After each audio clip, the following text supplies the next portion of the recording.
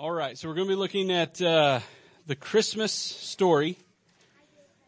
As I've been studying this passage, I've really sympathized with people who, there may be a tendency for us to oversimplify the Christmas story and maybe sentimentalize it a little bit, but as I've studied it and all the background that's involved, I can sympathize with why it's so tempting to oversimplify, because there's a lot to unpack.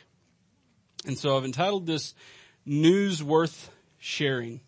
So I think one of the scariest experiences for me in my spiritual life is when life gets so busy and I get caught up in the cares of the world and just trying to get things done, and I turn around and I realize that my heart is kind of cold for the gospel. And I don't have enthusiasm for what God has done in my life. And when I don't have enthusiasm for what God has done in my life, I don't feel a compulsion to share what God has done in my life. And so, if there's at the heart of the Christmas story is this announcement of what God has done on behalf of humanity. It's this declaration that God has acted in human history on behalf of his people. And the message is that it's news worth sharing, that we should be more excited about what God has done for us than anything else. And I was thinking about how many of you have done this. You pull out your phone and you go to Facebook and you scroll. You say, oh, that's cool. Mm-hmm. Oh, I didn't know that. Oh, yeah. I'm going to like that. Oh man, that's funny. Share. I want to share that. I want somebody. Ooh, my wife needs to hear that. Share. Right? So we scroll through and we like and we share and we like and we share and we like and we share. But how much of what you've liked and how much of what you've shared do you remember the next day? Or do you remember the next week? So I'm afraid, and frankly, I'm glad that you're not internalizing most of what's on Facebook. So I'm not encouraging you to do that. But I am saying that I'm afraid that the gospel becomes that way for me. That the good news becomes old news. And I get too familiar with it. And my love for the gospel gets cold. And it just becomes one of those things that I like it. I see it. Oh, that's cool. I like it. But maybe our hearts can get so cold that we just scroll past it. But it needs to be something that we're enthusiastic about. Not only do we like it, but that we share it. And so we're going to look at the Christmas story, which reminds us of that. I'm going to start in verse 1 to kind of give us the historical context, but we're really going to be unpacking verses 8 through 20. It says, in those days a decree went out from Caesar Augustus that all the world should be registered. This was the first registration when Quirinius was governor of Syria, and all went to be registered, each to his own hometown. And Joseph also went up from Galilee, from the town of Nazareth to Judea, to the city of David, which is called Bethlehem, because he was of the house and lineage of David, to be registered with Mary his betrothed, who was with child. And while they were there, the time came for her to give birth. And she gave birth to her firstborn son, and wrapped him in swaddling cloths, and laid him in a manger. A manger is a feeding trough, because there was no place for them in the inn. And in the same region there were shepherds out in the field, keeping watch over their flocks by night. And an angel of the Lord appeared to them, and the glory of the Lord shone around them. And they were filled with great fear. And the angel said to them, fear not, for behold, I bring you good news of great joy that will be for all the people. For unto you is born this day in the city of David a Savior, who is Christ the Lord. And this will be a sign for you. You will find a baby wrapped in swaddling cloths and lying in a manger. And suddenly there was with the angel a multitude of the heavenly host, praising God and saying, glory to God in the highest, and on earth peace among those with whom he is pleased. When the angels went away from them into heaven, the shepherds said to one another, "Let us go over to Bethlehem and see this thing that has happened, which the Lord has made known to us." And they went with haste and found Mary and Joseph and the baby lying in a manger. And when they saw it, they made known the saying that had been told them concerning this child. And all who heard it wondered at what the shepherds told them. But Mary treasured up all these things, pondering them in her heart. And the shepherds returned, glorifying and praising God for all they had heard and seen, as it had been told them. Pray with me. Heavenly Father, we pray that you would bless the preaching of your word, God, as we hear it this morning. Father, would you do a work in this place? Would you start with my heart, God? Would you ignite in me a new enthusiasm for the gospel and a fresh, white hot passion to proclaim it? And Father, would you do that for every person here, God? Would you cause us to be a people who praise and proclaim what you've done in Jesus Christ? That we would not have a lukewarm like about what you've done, God, but that we would be filled with real deep, the deepest love of our hearts would be Jesus Christ. We thank you for his love for us and what it's accomplished, Father. We pray that you have your way in this place right now. In Jesus' name, amen. So the big idea is that the announcement of the birth of Jesus Christ is the greatest news ever delivered. It deserves to be pondered, praised, and proclaimed. But why is it good news? I think this is part of the background that we don't fully understand. We kind of have this idea that Israel he came to be their savior, and from our vantage point, looking back, we think about that mainly in terms of personal salvation. He came so we could pray the prayer and get saved. But Israel was in a historical situation where they needed salvation. They needed eternal salvation, but they needed deliverance in real time. Do you know that God is the Savior of all of your life? He's not just your Savior in eternity, but he's your Savior right now. And he's a deliverer right now. And so he said, so why is this good news? For them, it was because Israel is in exile. In 586 BC, they went into captivity. Babylon came in and conquered them. And if you've read your Old Testament, you know that the reason that Babylon came in and conquered them was because God was judging Israel for its sin.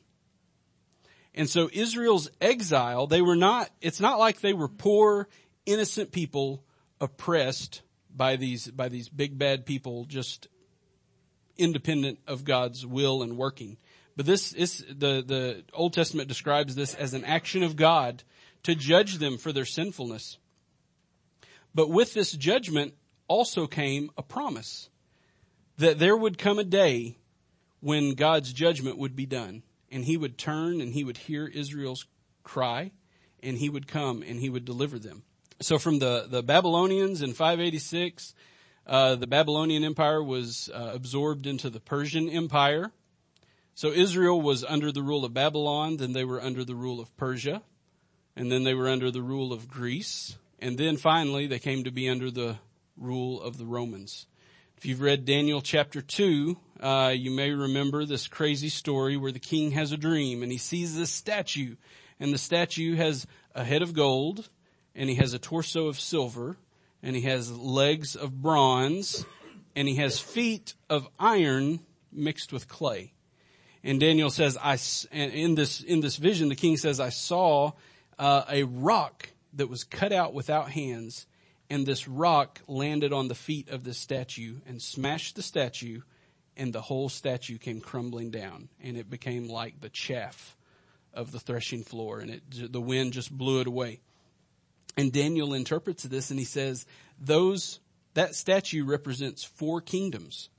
And he says, and that rock that smashes those 4 kingdoms is the kingdom of God that he's going to establish, and that kingdom will have no end. And then in Daniel chapter 7, he tells about this other figure who's going to be the leader of this kingdom. He says, I saw one, he said, I had a night vision and I saw one like a son of man, and he approached the Ancient of Days, which is what his word for God, what he's calling God. He approached the Ancient of Days and he received a dominion and a kingdom, and that kingdom would have no end. And so the Jewish people in the time between, at least from Daniel and on, they started to develop the idea of a Messiah. They also got this from Isaiah's servant songs, where Isaiah, God talks about my anointed servant who is going to perform all my will. And so they understood that God was going to send someone on their behalf. And so Israel, during the time of Roman rule, you can see for hundreds of years they've been a conquered people. It's been hundreds of years since they had a nation to call their own and a homeland to call their own. And the ruler of the Roman Empire during the time of Jesus was a guy named, they called him Caesar Augustus. Luke calls him Caesar Augustus. His name was Octavian. He was the nephew of Julius Caesar, and he ruled from 31 BC to 14 AD. This is what Caesar Augustus, now in those days, just like today, if you give a lot of money and build some buildings, they put your name on the building. And so there are these inscriptions around about Octavian. It says, Divine Augustus Caesar, son of a god, the benefactor and savior of the whole world. And there's another one that says, his birth signaled good news for the whole world. So you see those highlighted words there are words that Luke is going to use in connection with Jesus. And so in the world in which Jesus was born, the leader of the country claimed to be a god, the son of a god. And actually imperial worship started with Augustus. He did it by claiming that Julius Caesar had been a god, and he got everybody to worship Julius Caesar, and then he said, well, I'm related to him, so I guess I'm a god too. So that's how imperial worship got started in the cult. And so he claimed to be a god. And so Luke, writing his gospel Caesar Augustus died in 14 AD. Luke's probably writing in the 60s AD. And Jesus was crucified probably around 30 to 33 AD. So Jesus would have been very familiar with how these inscriptions and how Augustus himself. And Luke would have been very familiar with these inscriptions and how Augustus portrayed himself. So when Luke writes about Jesus with this terminology, when he says that God has sent a savior and that the angel is bringing good news, it's not an accident. He is consciously presenting a divine alternative to the power structures of the day. And he's saying Caesar is not God.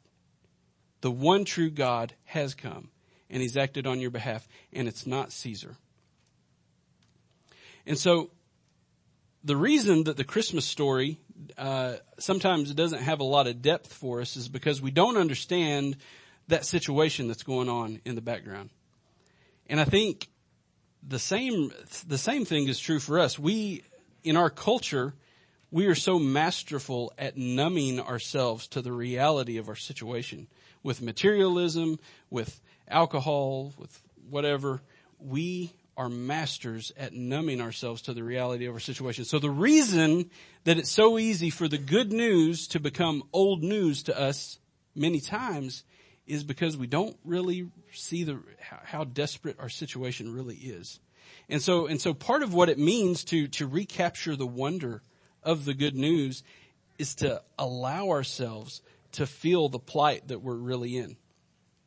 The people of Israel, as a conquered people, they understood the plight that they were really in. A great example of some people that tried to insulate themselves from that plight is the Pharisees. You remember when they, in John's gospel, when they decided that they were going to hand Jesus over to the Romans, they said, if we let this guy go on like this, the whole world is going to follow after him. And the Romans will come and they will take away our place, and they will come and they will take away our nation. And so they were a people, the Pharisees decided that, you know what, we've constructed this world for ourselves where we can get along all right if we don't rock the boat. And so we're not going to ask questions about whether this guy is really the Messiah. We're not going to ask questions about what God's will really is. We're just going to protect this little world that we've constructed for ourselves.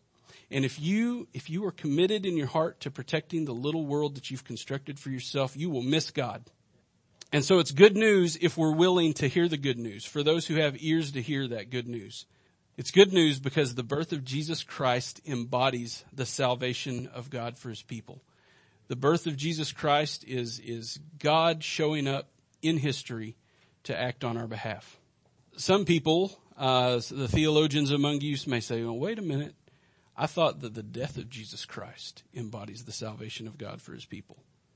Well, in the gospel story, the birth of Jesus and the death of Jesus are all wrapped up together. And so the birth of Jesus, the reason that there's such celebration when he arrives is because in the arrival of this child is the salvation of God's people, the sure salvation. And so his death is anticipated and looked forward to. And we even see that in Luke's gospel. In chapter 2, verse 7, which we read, it says that when the baby's born, and this is Joel Green's translation of the Greek text, it says that they wrapped him in bands of cloth and laid him in a manger. And if you fast forward to chapter 23:53, after Jesus is crucified, the same language shows up. It says they wrapped his body in a linen cloth and laid it in a tomb. And Luke is consciously putting bookends around the gospel and saying this baby that was born and laid in a manger. And by the way, a feeding trough is a very strange place to find a newborn baby.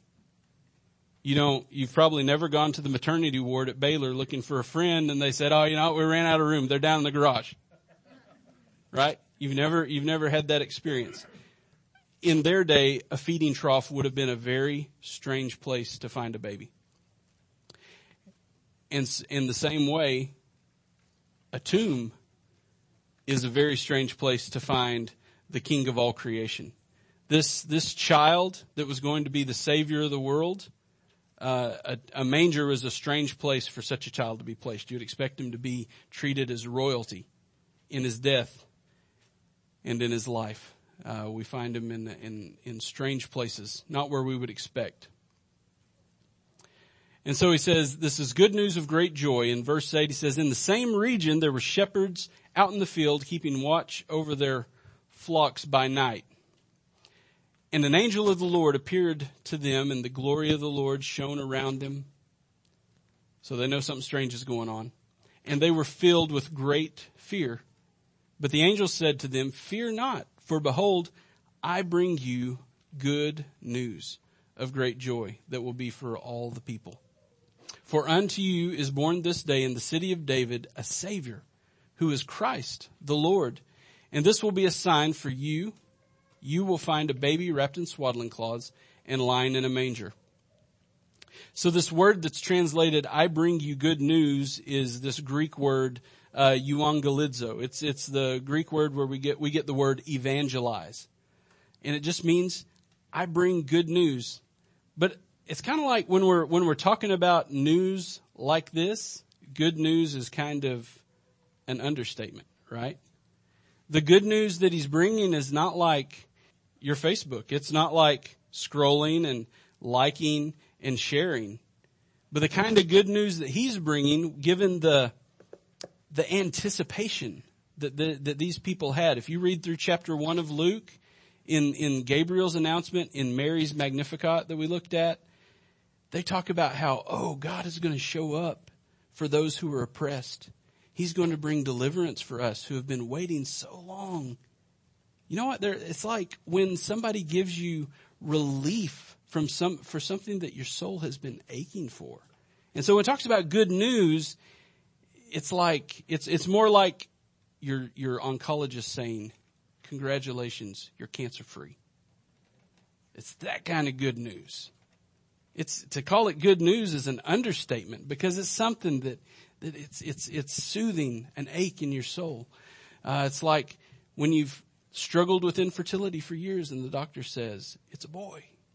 The doctor says, it's a girl. That's good news, but it's more than good news because it's something that's been so longed for, something that's been so anticipated. I bring you good news. It's a very important word for Luke. This word is like 54 times in the New Testament, and in Luke, 25 of those are in Luke Acts, in Luke's writings. And he says, this good news is going to result in great joy. And he says, the good news is that God has sent a Savior. By Savior, he means the embodiment of God's salvation, a Redeemer. And he doesn't just mean a Savior, but he means the Savior. If you've read Acts 4, Peter says in his sermon, he says, there is salvation in no one else. Why? Because there's no other name under heaven that has been given among men by which we must be saved. There's no other way. And so you're living in a world where people are constantly presenting options in front of you of ways to really numb yourself to your need. But Scripture says there you'll only find one way of salvation, and that's in the Lord Jesus Christ. Secondly, he says that this Savior is Christ. And Christ is the Greek word. It's a Greek translation of the Hebrew word for Messiah. And it just means an anointed one. But again, we looked at those passages in Daniel, or we talked about those passages in Daniel, and the Jewish people had this concept of a Messiah who would come, and he would be God's chosen leader. And so they're expecting a ruler. He is the messianic king, the one who's been anointed by God to rule Israel. So he's the one who's going to deliver Israel. He's the one who's going to rule Israel. But it gets even better because he's the Lord God himself. Today has been born for you a Savior who is Christ the Lord. And we looked at Matthew earlier this month, where in that passage where he says that he is the Emmanuel, which is Hebrew for he is God with us. In our human situation, there was no human qualified to deliver us from our circumstance.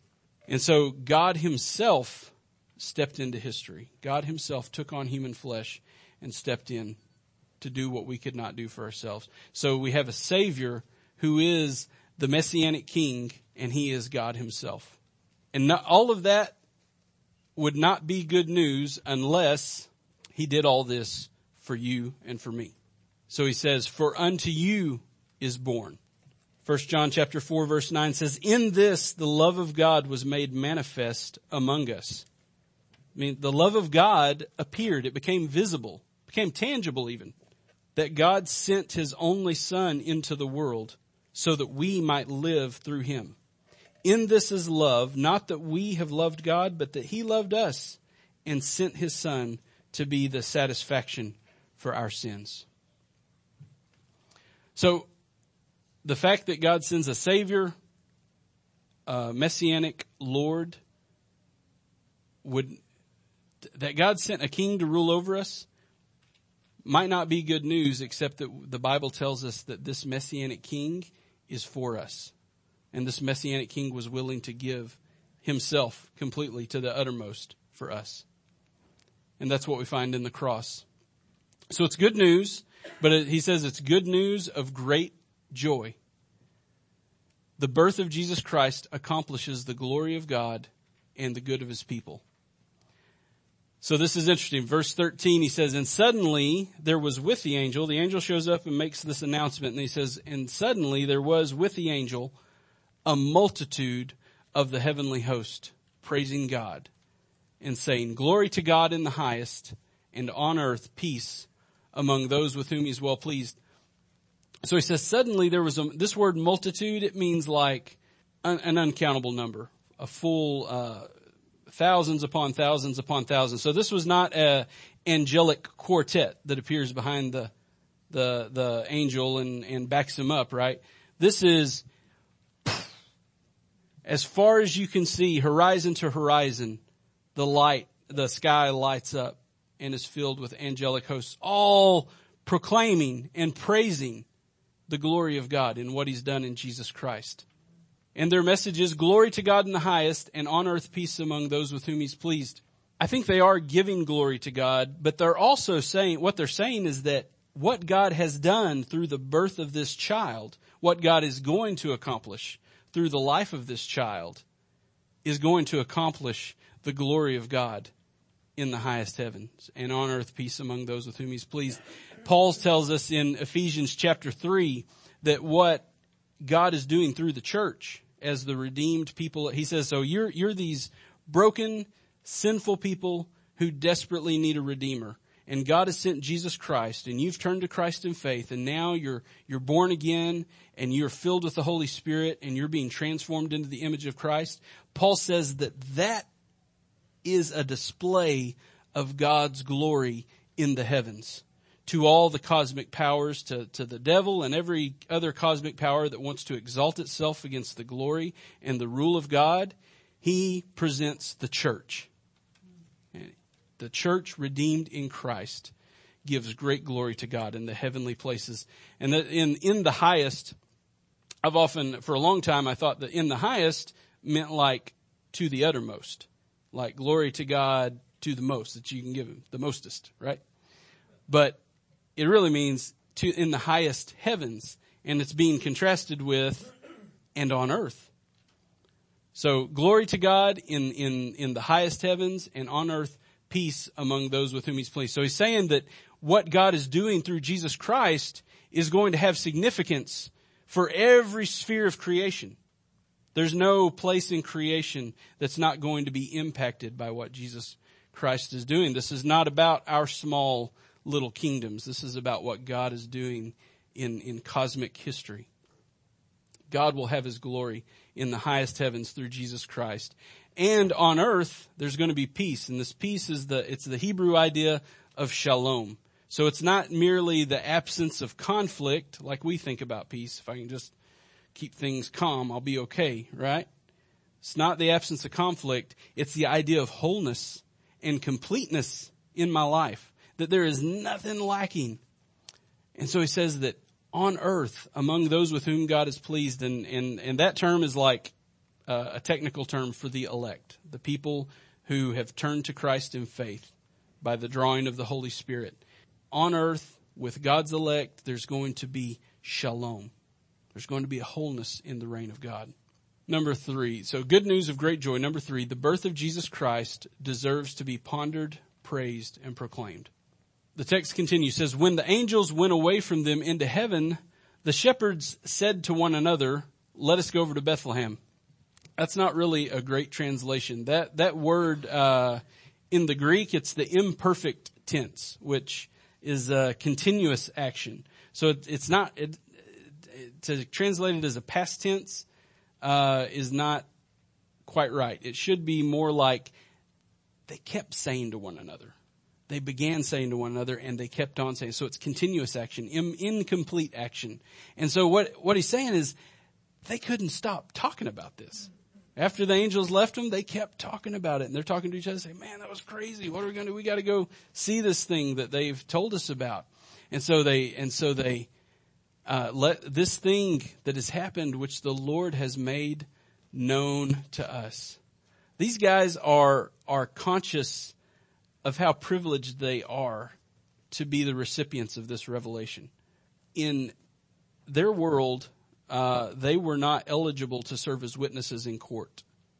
The general view of shepherds is that they were thieves, and they were not, along with women, they were not allowed to give testimony in courts. This is in Luke chapter 1, it talks about how God is, in Mary's Magnificat, she talks about how God is given good things to the poor and how he's exalted the humble and the lowly. So these shepherds sort of represent the fulfillment of that. These shepherds are the lowly and the humble, the marginalized, that God, in his infinite wisdom, instead of going to the palace of Caesar Augustus and saying, guess what? I've got salvation coming. He goes to these shepherds out in the middle of a field in the dark and displays his glory. God, Scripture tells us, I can think of 3 times in Scripture where it says, God resists the proud, but he gives grace to the humble. God loves humility, and part of humility is knowing our need for him. And so he makes himself known to those who desire to know him. And so it continues on, verse 16. And they went with haste and found Mary and Joseph and the baby lying in a manger. And when they saw it, they made known the saying that had been told them concerning this child. I've highlighted all these verbs that are like telling. They're like popcorn in this passage. They made known, they told it, they were told it, and then they had to tell it. Because this news is worth sharing, right? And all who heard it wondered at what the shepherds told them. But Mary treasured up all these things, pondering them in her heart. And the shepherds returned, glorifying and praising God for all they had heard and seen, as it had been told them. And so they find that baby lying in the feeding trough, exactly like the angel told them he would. And the angel said, this will be a sign for you, because a feeding trough is not a normal place for a baby to be. And so when they went and they knocked on the door and said, we're here to see Mary and Joseph. And then they walk in and they see a feeding trough with a baby in it. And everything that the Lord had told them was confirmed. And they're, now they're like, hold on. I got to share this. Share. I got to tell, right? They got to tell everybody. So don't like and share. Ponder, praise, and proclaim. So this Christmas, I really want to encourage you to ponder the mystery of Christmas. I want to ask you to reflect deeply on the meaning and implication of God's gift for your life. Allow yourself to be amazed at his love for you. And this is, and ironically, Christmas is one of the most difficult times to do this, right? Because we're so busy, we're trying to get things done, trying to do life. But like Mary, and this word ponder in the text, it says that Mary treasured all these things in her heart, or treasured all these things up, pondering them in her heart. The word ponder means to reflect on it with a view to understanding its full meaning. With a view to understanding what the significance of this thing is. And so God calls us to ponder the gospel, to reflect on it in a way that where we're seeking to know the meaning of this gift in our life. And what are the implications? If Jesus is who he claimed to be, if he really is this gift that surpasses all worth, how should that affect your life? How should that affect my life? How should our lives be prioritized? I want to invite you to praise, offer God the wholehearted love and enthusiastic thanks that his gift deserves. When the Bible talks about giving glory to God, the word glory in the Bible means like weight, heaviness. In the Old Testament, there's this guy, and he's really, really fat, and it says that he was glorious. Right? So the word means heavy. And so when it's used of God, it means, is God weighty to us? Does he have worth and value, right? And the idea, the concept is like, something that's heavy is valuable. So offer to God the wholehearted love and enthusiastic thanks that his gift deserves. And this praise is an outflow of pondering, because until you've opened your heart to God and invited him to show you what he's worth, to ignite a fire in your heart, to see him for who he truly is and the value of the gift that he's given us in Jesus Christ, the only kind of praise you'll have to give is hypocritical praise, a praise that's not genuinely from your heart. And third, proclaim. I want to invite you to tell someone this Christmas about the gift of God in the birth of Jesus Christ. These shepherds, when they received this word from God, it says they just started talking to one another. Is that you? Do you, in your circles where you move, like even with Christian friends, do you find yourself just talking about the gospel? Man, I just got to tell you about what God is doing in my life. I just got to tell you about what I read this morning in the Word and how the Lord, man, those words just jumped off the page at me. Or that I was praying and I really felt God give me a peace about this issue that I've been trying to pray through. Is that what characterizes your conversations? And then, of course, with unbelievers, that we can, in a really natural way, just share what it is that God has done for us and what it means for us and what the significance of his gift is. And Christmas is a prime time for that kind of conversation. So I want to encourage you again to ponder, praise, and proclaim. Kevin is going to come up and he's going to sing a song, which one of my favorite Christmas carols. It emphasizes a lot of what we've talked about. And I want to invite you, if you want prayer, if you feel that dryness, if you feel that you don't have the enthusiasm for what God has done in Christ, that you ought to have, and that you struggle to give God appropriate praise, just raise your hand if you'd like prayer, and somebody will be happy to pray with you.